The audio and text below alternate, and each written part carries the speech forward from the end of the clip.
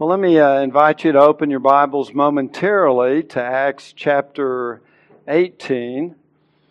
And you're probably wondering, Paul's letters to the Thessalonians, how are we getting there? I thought we were going through the book of Acts. Well, Paul is in Corinth, and while he's in Corinth, he's going to write these two letters to the church at Thessalonica. And I thought it would be helpful to give us an idea of what the Apostle Paul is doing while he's in Corinth. He's not only planting a church, he's not only preaching the gospel, building up believers, but he's also shepherding the other churches that he has planted and is very concerned about. So in Acts chapter 18, while Paul is in Corinth, we read in verse 5, that when Silas and Timothy came down from Macedonia, Paul began devoting himself completely to the Word. So Silas and Timothy joined up with the Apostle Paul in Corinth in verse 5. So just to kind of give you a bit of an overflow of what we've been doing and an overview, is that Paul is on his second missionary journey. From Troas, he went to Philippi, then he visited Thessalonica, then to Berea. And then in Berea, he's kind of being run out of town in all these places. And in Berea, he comes down, sails or walks down to Athens. And there the ministry is not well received because of all the philosophical issues that are going on there and just the sin. So then he goes to Corinth, which is kind of Sin City. This is what we looked at last week, just all the issues going on in the city of Corinth, the immorality, the paganism, the idolatry, and all that's going on there. And he wrote, when he later on from Ephesus, he'll write a letter to Corinth, and he'll say to the church that when I first came to you, I came in weakness, in fear, and in much trembling. So he's probably worn out, just from all of his previous ministry. So when he arrived in Corinth, he's weak, he's fearful, and there's much trembling there. And the Lord, through various means, will encourage the apostle. We went over this last week. He encouraged him by meeting Aquila and Priscilla, fellow Jews who were tent makers. They had fellowship. They encouraged him. He was also encouraged when Silas and Timothy finally show up from Macedonia, and they bring financial support. That's an encouragement to him. And he's also encouraged when God gives him a vision in the middle of the night where he tells him, I'm with you, don't be fearful, continue to speak out and preach the gospel, no one will harm you, I have many people in this city. So he ends up staying there for 1.5 years in Corinth. So during that time, he is in contact with these other churches. Now, apparently, the best we can kind of fit it together, when Paul leaves Berea, he leaves by himself. And Timothy and Silas are left behind. They eventually, probably, will come down and join with Paul in Athens for a very short period of time. And Paul, out of his concern for those other cities, will send them back up. So Timothy is sent to Thessalonica, and Silas may very well have been sent up to Philippi. We're not so sure about where Silas ends up. But they are weighing on his heart heavily. He leaves Athens, he goes to Corinth by himself. He's heard no news, no updates. Because remember, when he left Thessalonica, basically he was run out of town. He went and he preached to the synagogue there. Only a few Jews believed in Thessalonica, but a large number of God-fearing Greeks and a number of leading women. So the church in Thessalonica was dominantly Gentile, not Jewish. Okay, but he's run out of town. They come and they basically arrest Jason. They get a pledge from Jason, and Paul has to leave immediately. His heart is with them. He wants to know how they're doing. He will write in his first letter to the Thessalonians that his heart towards them was like a mother and like a father. He was their spiritual parent. He loved them. So he's very concerned about how these churches are doing. He wanted to go back to Thessalonica on several occasions, but in 1 Thessalonians he says Satan hindered us, so we weren't able to go back. So his heart is there. He wants to know. So he has sent Timothy back up to the city of Thessalonica to see how the church is doing, to continue to disciple them, to build them up in the faith. But he's anxious to hear a word about how they're doing. So in Acts chapter 18, verse 5, Silas and Timothy now return from Macedonia to give their reports on how the church is doing there. So while Paul is in Corinth, he will write 1 Thessalonians back up to the church at Thessalonica. They'll take that church up there. Whoever carries the letter there will probably spend some weeks there continuing the ministry, getting their response from the content of 1 Thessalonians. And then they'll come back down to Corinth and give Paul an update. And then a few months later, he writes 2 Thessalonians from Corinth as well. So all this is taking place while Paul is in Corinth, as we've been studying here in Acts chapter 18. So with that in view, I want you to turn to 1 Thessalonians. And I thought what we would do is just kind of do a real quick walk through these two letters and just point out a couple of the major themes that we see in there, just to learn more about what Paul had taught them when he was there, and also just to kind of see what was going on in this particular church, the church of Thessalonica. If you turn to 1 Thessalonians, there are several things that I think are emphasized within this book. And the first one is basically that Paul is thanking God for their election. And this is something we see that's very quite interesting, because Paul is there in Thessalonica for only a short period of time. In Acts 17, it says he's there for 3 Sabbaths. Well, that's not very long. That's 3 weeks. Now, he was probably there a little longer, maybe a couple of months at most. But he's already bringing this theology into this church. If you look at chapter 1 of 1 Thessalonians, and if you look, for example, at verse 2, he says, "We give thanks to God always for all of you, making mention of you in our prayers, constantly bearing in mind your work of faith and labor of love and steadfastness of hope in the Lord Jesus Christ, in the presence of our God and Father. Knowing, brethren, beloved by God, His choice of you. For our gospel did not come to you in word only, but also in power and in the Holy Spirit and with full conviction." So he's writing this letter back to them, and he's thanking God for their faith, their love, their hope in verse 2 and 3. And he's also acknowledging to them that they are brothers, they are beloved, and they are elect of God. They are chosen by God. God chose them.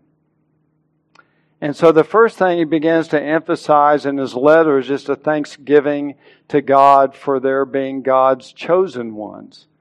Now, this word for choice in verse 4, His choice of you, is one of the several Greek words that's used for God's unconditional election. This is the very same word that Jesus told Ananias when he saved Paul on the road to Damascus. And he said about Paul, he said, "Go, for he is a chosen instrument of mine." Now, God chose Saul when there was nothing in Saul that would make you think that God would want him. I mean, Saul was not looking for Christ. He was not seeking to please Christ. He hated Christ. He was persecuting Christians. So it was an expression that God had chosen him, and certainly there was not any condition of goodness in Paul that made God want to choose him. But this same word is used in Acts 9:15 in that way. It's also used in Romans 9:11. When God speaks of God's choice of Jacob over Esau, before they were even born or done anything good or bad, God chose Jacob for salvation. And that's the same word that we have here in 1 Thessalonians 1:4. And it's also the same word in Romans 11, verse 5 and 7, where God chooses the remnant within Israel to be the saved people of God. So that there is an Israel, a spiritual Israel within the physical nation of Israel that become the true elect, the true chosen people of God. And what's so interesting about this is that since the Apostle Paul uses this word that throughout the Old Testament was clearly often used for Israel, but now it's being applied to a dominantly Gentile church. And what that indicates is Paul's conviction that the church, consisting of both Jewish and Gentile Christians, now constitute the renewed Israel of God in the new covenant. Now they are the chosen ones because of God's grace and mercy. Now what's interesting in this is that Paul can refer to them and tell them that they are the chosen of God, and he doesn't have to defend it. He doesn't have to explain it. He doesn't have to deal with all the objections that normally come up whenever you bring up the idea of unconditional election. There's all kinds of objections, but he just mentions it in passing. And what's the significance of that? He had already taught them that.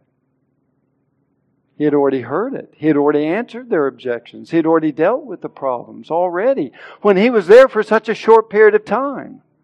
He had already brought in and taught them the doctrine of election, and they understood it, so he could just refer to it in passing without having to dwell on it at all, because it's something that they already embraced, they understood, because they had already been taught it. And again, he was only there for 3 Sabbaths, probably a little longer, but not very long, and yet he emphasizes that theology early on. Now look over in 2 Thessalonians chapter 2. This is a second letter he writes to them. 2 Thessalonians chapter 2. And look at verse 13. Same thing. He says, "But we should always give thanks to God for you, brethren, beloved by the Lord." Very similar to what the other verse. "Beloved by the Lord, because God has chosen you from the beginning for salvation." The ESV says chosen as first fruits. That's probably not the best translation. God has chosen you from the beginning for salvation through sanctification by the Spirit and faith in the truth. Now notice in this verse, it says that God has chosen you for salvation from the beginning. From the beginning, God has chosen you for salvation. And in the Greek, that little word "for" introduces the purpose of the election or the choosing. God chose you for the purpose of saving you. It's not that God chose you because He saw that you were saved. That would be more the Arminian view. That God looks down through history and He sees, well, they put their faith in me, they got saved, so now I choose them. That's not what this verse is saying. God chose them from the beginning for salvation, in order to save them. So that their salvation is the result of their election, not the cause of their election. And this is a very important observation to make in the text. And Paul again is emphasizing that this was from the beginning, from before the foundation of the world, similar to Ephesians 1:4, that God chose us in Him before the foundation of the world, same idea. And it's through the means, our salvation is worked out through the means of sanctification by the Spirit and faith in the truth. But this is an election unto salvation. And Luke had already emphasized this back in Acts chapter 13, verse 48, when he said that as many as were destined to eternal life believed. See, it's our election that causes our faith, not the other way around. So Paul is thanking God that God chose them and saved them, and he's giving praise and glory to God. He praises God for their faith, their love, and their hope. Now, why would you thank God for somebody's faith if that faith came from their own free will choice? Why would you thank God for their faith? Wouldn't make sense. But if their faith came from God, then it makes sense. You thank God for their faith because God is ultimately the source of their faith. And we see that emphasized. So the first thing that Paul really does in both letters, he emphasizes his thanksgiving for the grace of God poured out upon them that made the Word of God come in power and in the Holy Spirit and with full conviction so that they came to faith in Christ. He's praising and thanking God for their election and for the grace that God gave to them. Now again, I think what's so interesting about this is this happened early on. Paul was not there all of that long before he got run out of town.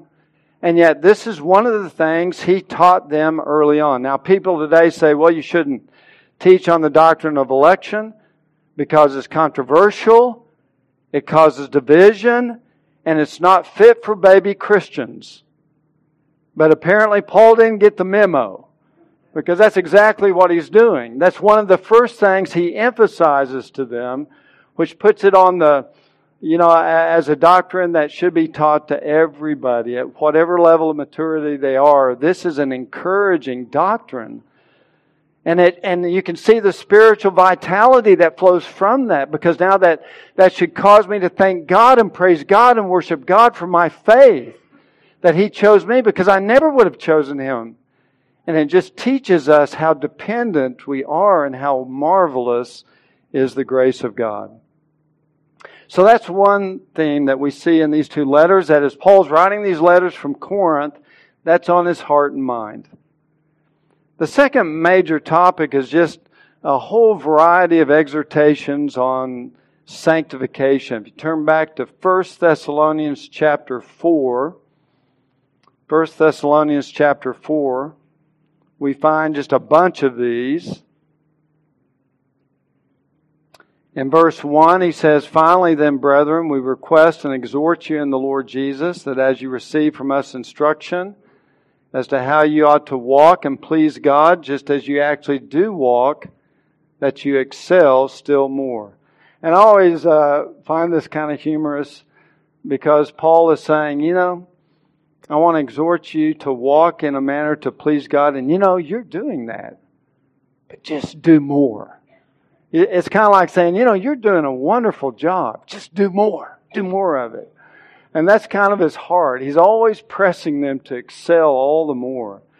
We see that again all the way down in verse 10 when he talks about the love of the brethren. And he says, you're doing that well. Verse 9, no one needs to write you about this at all.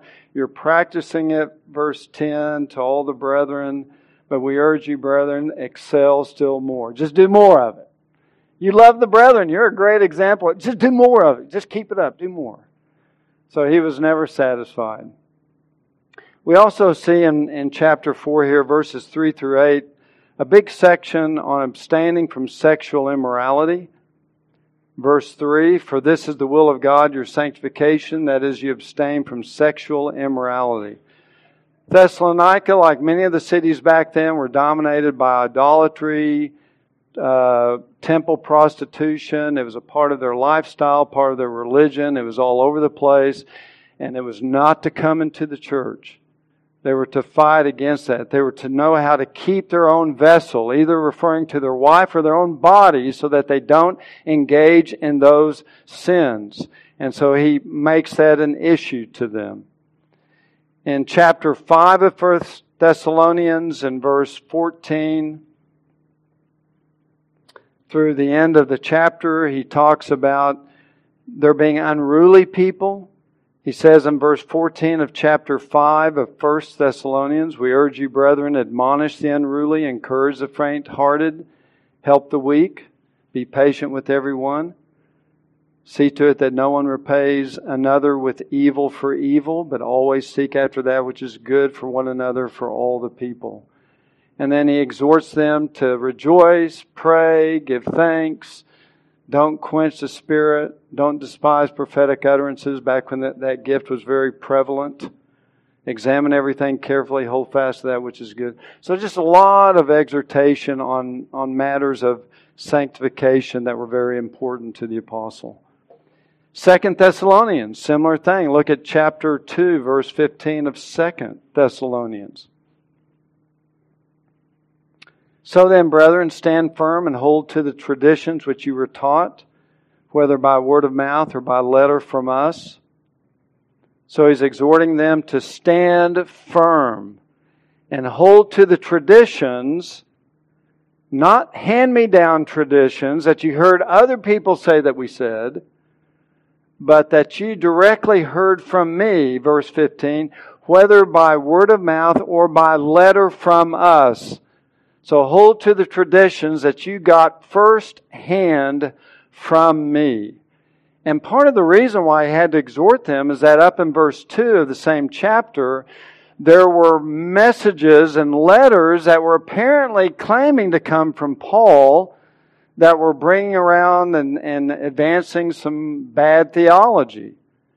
And so Paul has to correct that. Don't believe what you hear about me or what other people say. I said, you get it from me firsthand. It's either me saying it or me writing it. And at the end of 2 Thessalonians, he says, just so you know which letters come from me, I'm going to close this letter by writing it with my own hand. And that's a distinguishing mark of my letters. So now you know which ones really do come from me. But it's interesting that he's exhorting them to hold to the traditions, but they must be first-hand from Paul, not second-hand. In other words, if you didn't hear me say it or write it, don't trust it. And I think this exposes the folly and the error of a large part of the theology of the Roman Catholic Church that's based upon second-hand traditions or the traditions from the apostles that are hand-me-down. And Paul, in effect, is saying, don't trust those kinds of things. Don't trust them. If you didn't get it from me firsthand, don't trust it.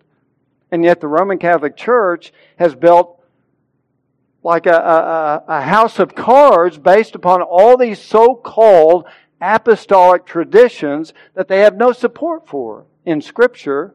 There's no support that it ever came from Paul. And you would think that this kind of a verse would give them pause, but sadly throughout church history it is not. In chapter 3, verse 1, he exhorts them to pray for the ministry of the Word. And these are things we can apply to us as well, right?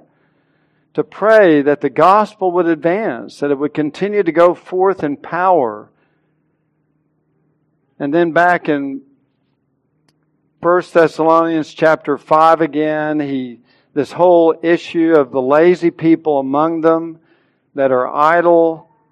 And if you look, for example, let me get you actually to 2 Thessalonians 3.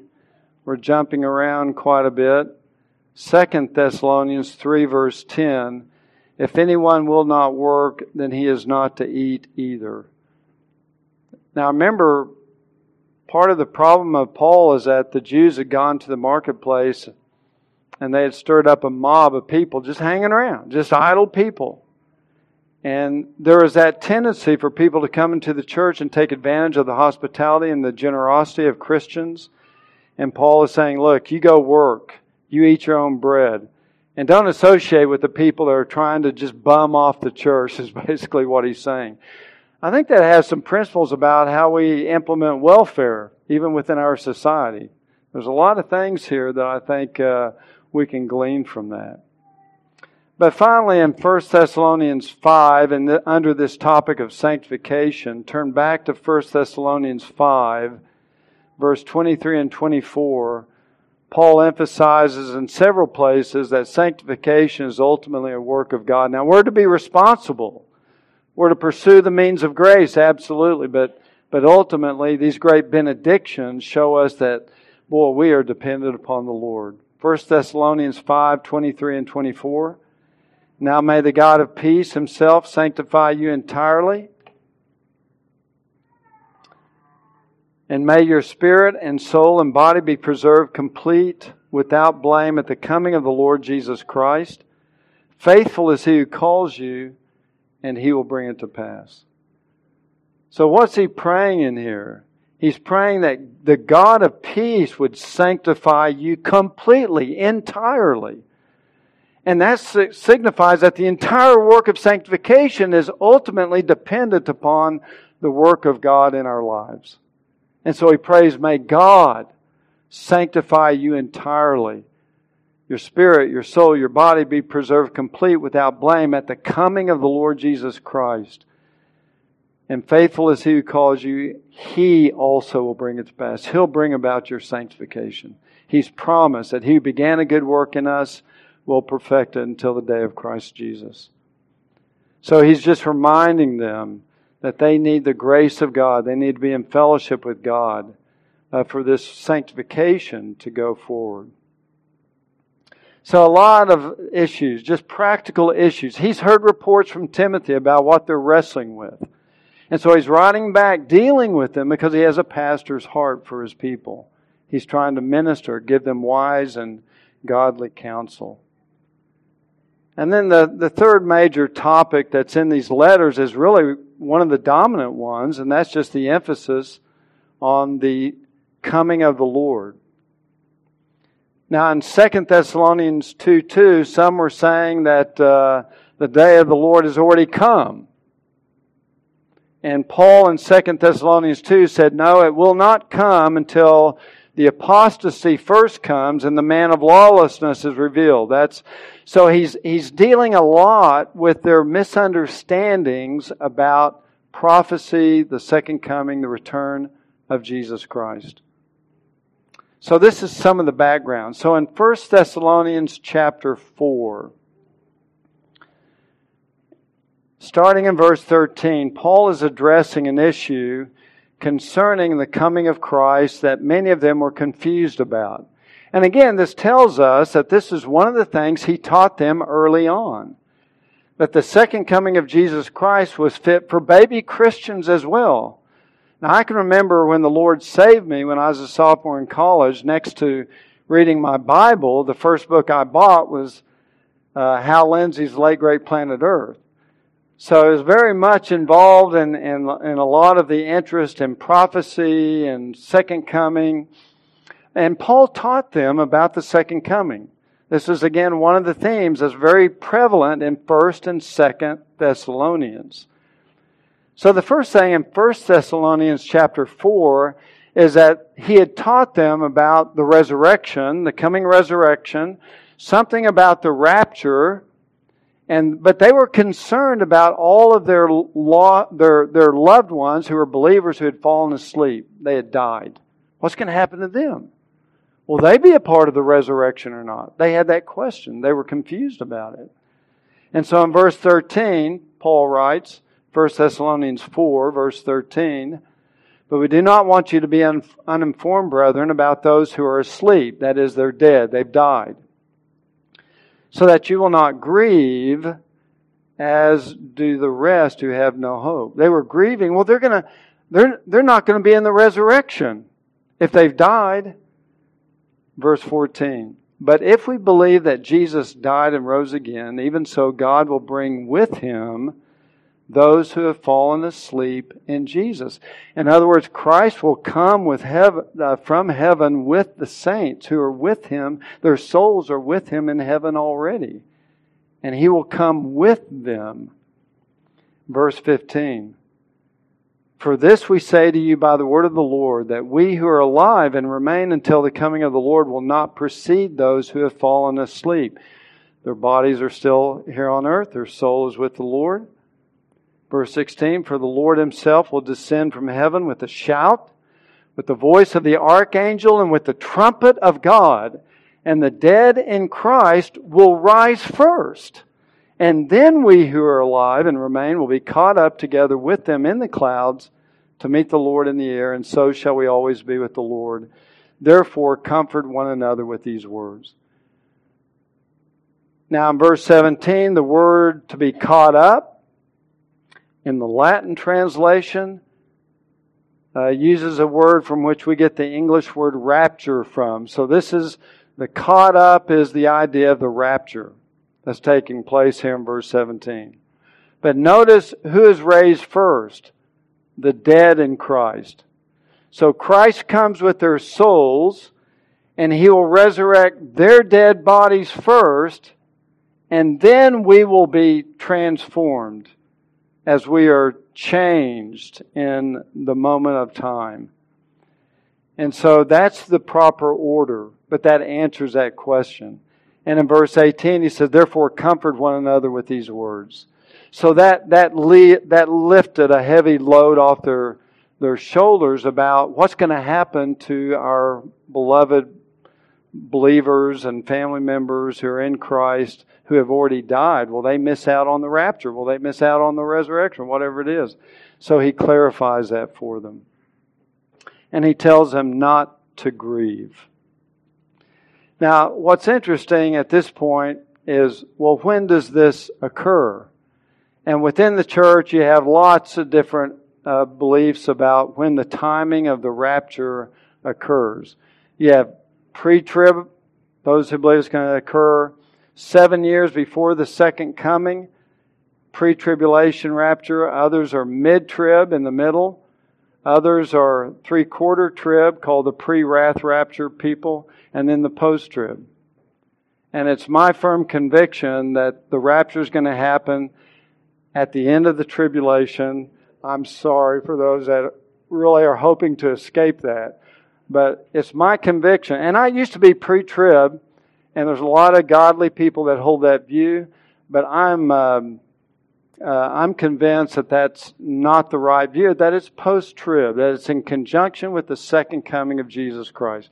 And let me give you a number of reasons why I think that's the case. Number one, this whole context in 1 Thessalonians 4, this rapture passage, has nothing to do with the future tribulation period. It's not in the context. You don't find it anywhere in there. Paul is not identifying when this occurs. He's just saying it will occur and the dead in Christ will rise first. But there's nothing in this context that would indicate that it's going to happen before a coming final tribulation period. There's nothing there. Secondly, if you look at verse 17, when it says that those who remain will be caught up together with them in the clouds to meet the Lord in the air. This word for meet is used oftentimes in secular Greek to refer, and you can find this in some of the Greek lexicons like Moulton Milligan, like the Theological Dictionary of the New Testament. These are authoritative Greek lexicons and dictionaries that have studied this particular word in secular usage. And they say it has become kind of a technical term for the customary official welcome of a newly arrived dignitary into a city. For example, this is a word that's used in Acts 28 verse 15, when the brethren, Paul is on his way to Rome, and the brethren in certain cities hear that Paul is coming, and they go out of the city and they meet Paul, and then they bring him back into the city. This is a word that's used for an official welcome of a dignitary, where you go out of the city and greet him and meet him, and then you bring him back into the city. This is the word that's used of the bridegroom. When he comes and the bride and all of her attendants go out to meet him, and then they bring him back into the room. This is a similar word that's also used in John 12 verse 13 on Palm Sunday, when Jesus is riding the little donkey into Jerusalem, and all the people came out of the city to greet him, and then they went back with him into the city. This is that word. So the idea of a pre-trib rapture doesn't make sense with this word, where we go up and we meet him in the air, and then we go back up into heaven. No, that's not the idea. He's the dignitary coming down to earth. We go out and meet him, and then we bring him back down to the earth. We join him when he comes back down to the earth. This is not a pre-trib rapture.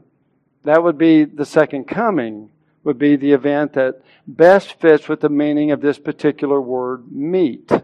So you can look it up and evaluate it yourselves. But to me, that particular word is very instructive for the timing of this rapture. It's not pre-trib where we meet Him in the air and then we go back up to heaven. No. We go out and meet the dignitary and then we bring Him, we usher Him, we come with Him. We're a part of His entourage in coming back down to the earth. Turn to 2 Thessalonians chapter 1. I'll show you another reason why I think this is the case. 2 Thessalonians chapter 1. In verse 4, he has mentioned that the believers at Thessalonica have gone through persecutions and afflictions. And then he says that in verse 6, that after all, it's only just for God to repay with affliction those who afflict you. So the church is going through trials and afflictions. So he's going to point them ahead to the coming of Christ as a time when they will get relief from their afflictions and their trials. And look at what he says in verse 6 again. And after all, it is only just for God to repay with affliction those who afflict you, and to give relief to you who are afflicted, and to us as well, when the Lord Jesus will be revealed from heaven with His mighty angels in flaming fire, dealing out retribution to those who do not know God and to those who do not obey the gospel of the Lord Jesus. These will pay the penalty of eternal destruction away from the presence of the Lord. Is that a pre-trib rapture or the second coming when He deals out retribution? It's not the pre-trib rapture. He comes down in the clouds, gets the church, goes back up to heaven. This is not a pre-trib rapture in view. This is clearly the second coming. He comes down and judges those who afflicted the believers. But notice what he says in verse 7. Their relief will come clearly at the second coming. Now, if Paul held and taught in a pre-tribulational rapture, then he's very confusing, because he should say that your relief will come when Christ comes and He raptures you up and you go back up to... That's when your relief will come from whatever tribulation you're in, but that's not what he points them to. He says your relief will come from your trials, your tribulation, your problems, your afflictions will come when Christ comes to judge your enemies. That's when your relief occurs. That would only fit with a second coming rapture. That relief comes at the second coming when Christ comes to judge. Not 7 years before, when it supposedly comes in the air and then goes back up to heaven. Another reason is look at chapter 2 of 2 Thessalonians, verse 1. Now we request you, brethren, with regard to the coming of our Lord Jesus Christ and our gathering together with Him. Okay, our gathering together with Him would be the rapture. And Paul is saying, okay, with regard to the coming of our Lord Jesus and our gathering to Him, so this gathering, this rapture, is connected with a coming of the Lord Jesus. What coming is that? Well, that word coming is also used again in verse 8, when Christ will come and slay the lawless one with the breath of His mouth and bring to an end by the appearance of His coming. Same word is found in verse 1. So what is the coming when we will be gathered with Him? The same coming when He comes to judge and punish the man of lawlessness. Post-trib. Second coming rapture. It just seems to fit. So, in my humble opinion, I think that the coming of the Lord, there is no pre-tribulational coming. Whatever tribulation is ahead of us, I think the church will go through, but by the grace of God, He will preserve us through it, and we will arrive safely in His presence forever and ever. One final point on the second coming, regardless of which view you hold to this morning, and I know that within our church people hold different views, but it's a glorious event, and however we understand the timing of it, setting the timing aside, just revel in the glory of the event that Christ is coming. And look, if you will, at 2 Thessalonians chapter 2, verse 14. 2 Thessalonians 2:14.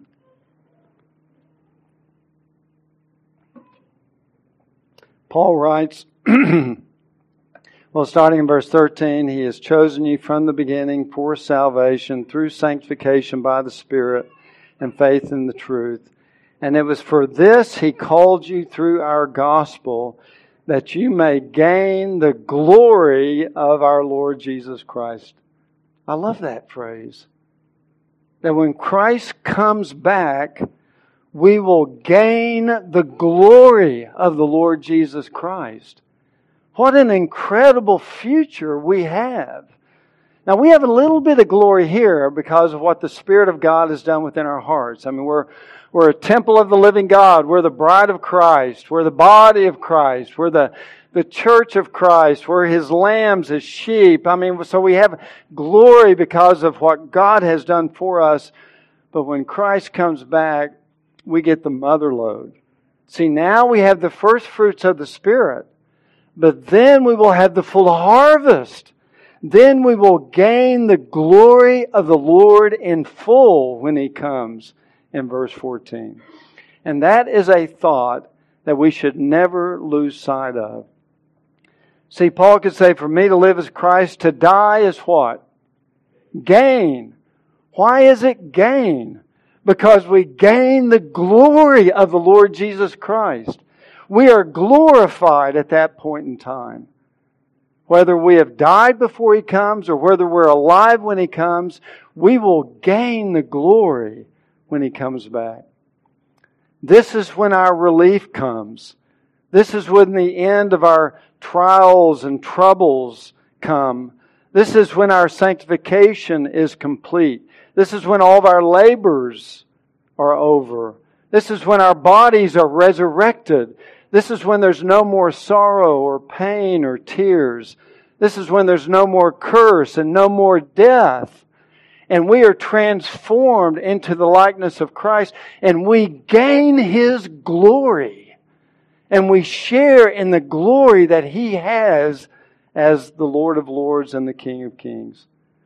And this is something I think that we should be mindful of, that Jesus Christ loved us so much that He came down from heaven and died on the cross. He put Himself on the executioner's block. He took our sins. He suffered on the cross the full wrath of God to pay the full penalty for all of our sins so that we might one day gain the fullness of His glory in heaven.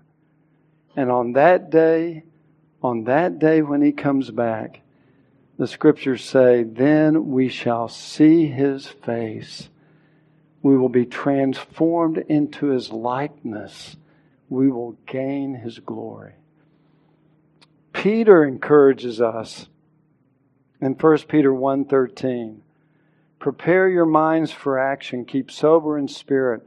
Fix your hope completely on the grace to be brought to you at the revelation of Jesus Christ.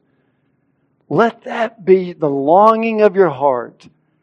Let that be what you anticipate and look forward to. Fix your hope completely on that grace that we will receive when Christ comes back. And John says we know that when He appears, we will be like Him because we will see Him just as He is. And everyone who has this hope fixed on Him purifies himself just as He is pure. It's purifying for us when we look forward to gaining the glory of the Lord Jesus Christ. I mean, we are very gloryless people here. I mean, we have very little. I mean, our bodies are prone to sickness and illness and decay, but that day of future glory still awaits us.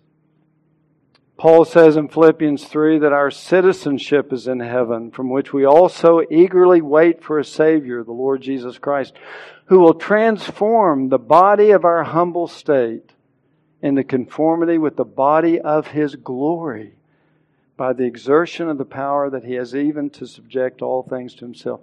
Christ will come in glory, and He'll raise up that pile of dust of those who have fallen asleep, and He will transform it into the likeness of His own resurrection glory. And we who are alive will not see death, but our bodies will be transformed into the likeness of His glory. We will gain His glory on that day. And what a focus we should have. And I love, one of my favorite verses is 2 Corinthians 4, where he says that, now my outer man is decaying, but my inner man is being renewed day by day. For momentary light affliction is producing for me an eternal weight of glory, far beyond all comparison. And that's where his focus was. And even though his outer man had no glory, is decaying apart, is falling apart, as we grow older, we experience that more and more, but it will continue to decay. But the inner man is being renewed because his focus is on gaining the glory of Jesus Christ. If we do not reflect often upon this blessed hope that we have, then we're robbing our souls of many spiritual blessings and benefits. If we anchor our lives too much into this world and this life, then we will not fulfill fully our calling as children of God. We'll become too spiritually grounded when we should be soaring in the heavenlies, when we lose sight of the celestial city ahead of us, and we find ourselves in the dungeons of Doubting Castle under the whip of giant despair, and we find our souls just pulled down and weighed down, and yet we have this incredible hope of the coming of Christ. And on that day we will gain His glory, and that has renewing, a purifying effect upon our souls, if we will but meditate and reflect upon it. That's one of the major themes in 1st and 2nd Thessalonians that the Apostle Paul wrote to these dear brethren, these believers that had many questions and many struggles in these areas, but he's writing his letters to build them up in the faith and to encourage them. It's Christ's cross that gives us that hope of glory. As we read earlier in Titus, that He has redeemed us by His blood so that we might have that blessed hope. And I think now it's fitting that at the end of this study this morning that we can turn our attention to the cross of Christ, the sufferings of Christ, because this is what took away our sin. This is what earned the grace and the glory that is going to be given to us in the future. It's what Christ did for us on the cross. And now we can turn our thoughts to Him and reflect upon His suffering, His substitution. He was dying in our place. He satisfied the full justice and the wrath of God that we might be forever forgiven. As we break the bread, we are reminded of Christ's bodily torment and the pain and the agony that He endured for us on the cross. And this is the Lord's Supper. It's for all who know the Lord Jesus Christ. If you're here this morning and you've never put your faith in Christ, then we would ask you to let the elements pass you by and just reflect upon your standing before a holy God. That you're a sinner, that you deserve God's judgment, and you will stand before the judge on that day if you do not repent and believe in Christ, the only Savior, the only one who can forgive you. So turn from your sin and in faith and trust, put your confidence in Christ. Ask Him to save you. Call upon His name so that you can have the hope of gaining the glory of God because your sins are forgiven and you have His righteousness as robes around you. For the rest of us who, by God's grace, have placed our faith in Christ, it's a time to remember the Lord and reflect upon His love and His suffering for us. So let's bow our heads and give thanks for the bread, and then the ushers will come forward. Father, again, we thank You, Lord, that we can look back and remember what you accomplished for us on the cross of Christ. All that you suffered, all that you endured in bearing our sins and taking away the wrath of God and the curse that we deserve. It should fall upon us. But in love, you took our place and you took that blow. And Lord, we love you and thank you for that. Father, the future hope that we have is because of the cross of Christ. And as we remember your death and resurrection, we also look forward to your coming again. And thank you that even now you are on your throne in heaven as the Lord of Lords and the King of Kings. So we want to thank you and praise you today in Jesus' name. Amen. The ushers would please come forward and we will pass the bread.